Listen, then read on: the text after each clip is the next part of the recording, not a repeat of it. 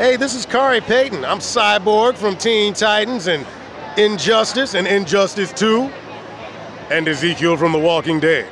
And you're listening to The Night Nerd. So keep listening. Also, booyah! Because I'm schizophrenic.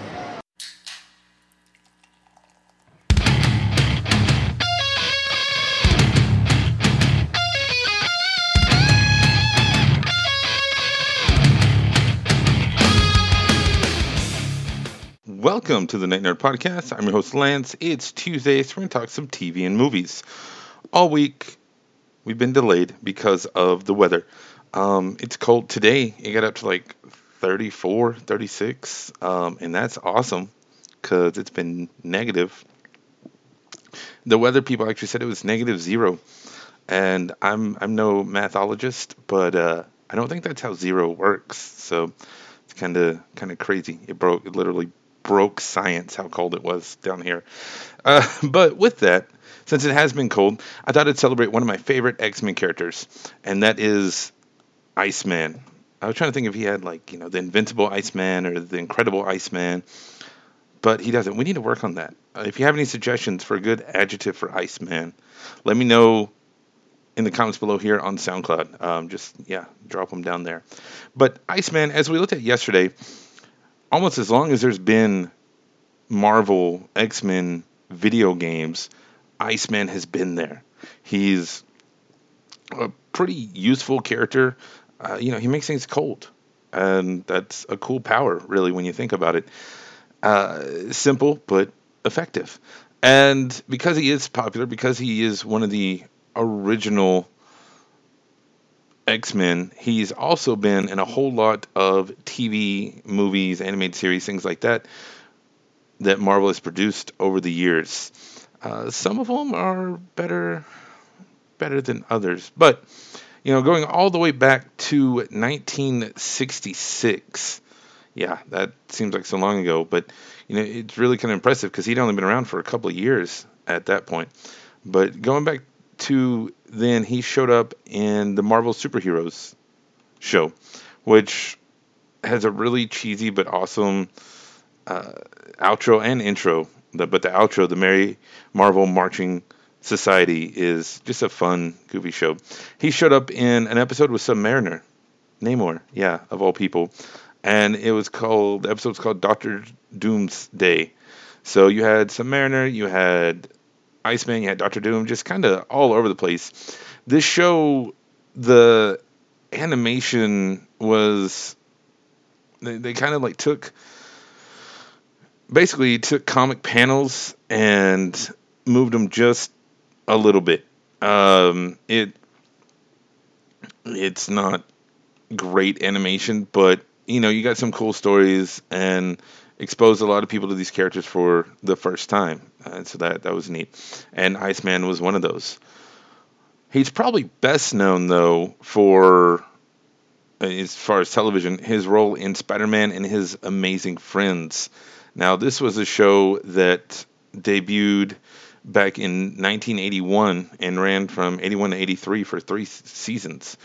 And it was a sequel spin-off of the Spider-Man animated series, and they brought in Iceman and Firestar. It was a good show. It's on Disney Plus if you want to go check it out. And they even kind of had a crossover with Pride of the X-Men, and Iceman was like, oh yeah, these who I used to run with, blah blah, and Firestar used to run with them. And there's this weird kind of will they won't they thing with Firestar. It's interesting. But one of the most crazy things about the show is a character named Lightwave. And Lightwave, her real name is Aurora Dante, and she's the younger half-sister of Iceman. And she can control light. Basically, everything Iceman can do with ice, she can do with light. Even transform herself into a pure light being. And I don't know. It's weird. What she can do. I don't quite understand it, but she's there and is a thing. But the rest of the show is really cool, and you should definitely check it out. And if that's his most iconic appearance, probably the weirdest appearance of Iceman would be in the 92 X-Men animated series, where he was voiced by Dennis Akiyama. And the weird part about it is that Iceman was one of the original X-Men that had been established, but in the show, he just shows up. You see him in random flashbacks. He doesn't have a voice in these random flashbacks. But in the episode Cold Comfort, he shows up. And then we get all this backstory where, oh no, he was with the X-Men and he quit. But they kind of break continuity because they also show Angel being there. But when we met Angel earlier in the series, he didn't know the X-Men. And it broke the show a little bit, which is sad because Angel and Iceman are great characters, but not having, they just didn't have their stories quite lined out, I guess. They didn't have, some shows have what they call a Bible, and where it shows all the characters, the past, present, future, and it can change, it can be updated and stuff, but there's this general idea, and it feels, especially in the later seasons of X-Men, like some of the stuff with Havoc, and especially this with Iceman, just didn't mesh, didn't fit with the rest of it. So that's unfortunate because the 92 X-Men animated series was awesome, and I wish they did more than one episode with Iceman. They also didn't do a whole lot with Nightcrawler either. Nightcrawler is one of my favorite X-Men. And I don't know why. I have a theory, and this is pure Lance Night Nerd speculation, but it's kind of the Batman syndrome. So after 66 Batman, everybody thought Batman was campy and hokey, and it wasn't until Tim Burton came out 30 plus years later, right about 30 years later, and was like, no, Batman can be dark and stuff. Although the original Batman is still, or the Burton Batman is pretty campy too if you go back and revisit it nowadays. But I think that with Spider-Man and His Amazing Friends, it was a little campy. It was fun, but it was campier than what the 92 X-Men wanted. Spider-Man is genuinely and generally as a character kind of campy and quippy and fun, but the X-Men aren't.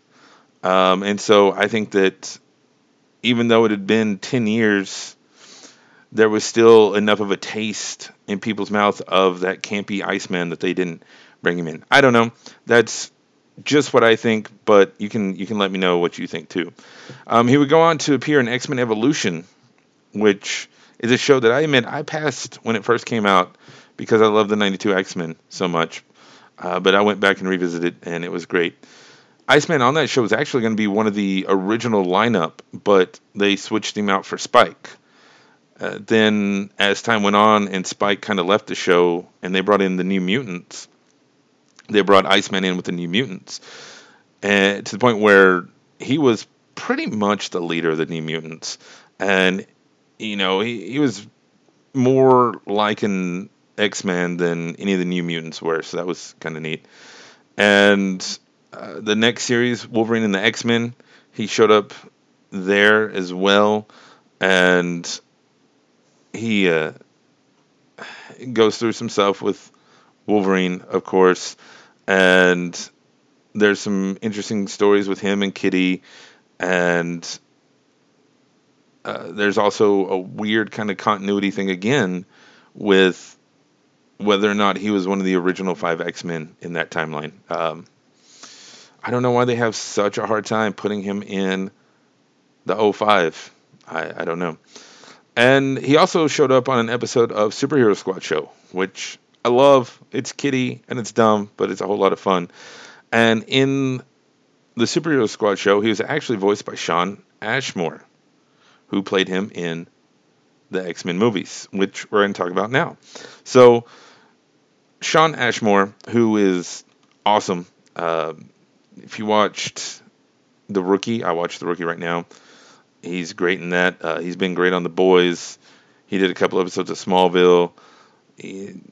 Quantum Break, if you haven't played Quantum Break, it's an amazing game. Speaking of, funny story, not funny story, but the studio that made Quantum Break, they made another game called Control, where you were basically Jean Grey with a gun, so there's some more X-Men connection there. But anyway, Sean Ashmore shows up in the original trilogy, X-Men X2 and X-Men The Last Stand, and comes back for Days of Future Past, where everybody came back.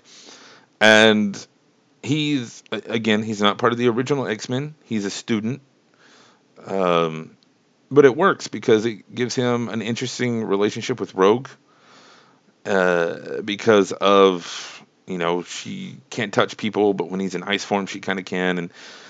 And they also do use him for a really interesting kind of coming out story with the allegory of mutants. His parents thinking, oh, well, we thought he'd outgrow it or he would change. And so, which is cool because the X-Men have always been parallels for outcast, people who feel outcast, people persecuted for who they are and things, going back to the civil rights movement.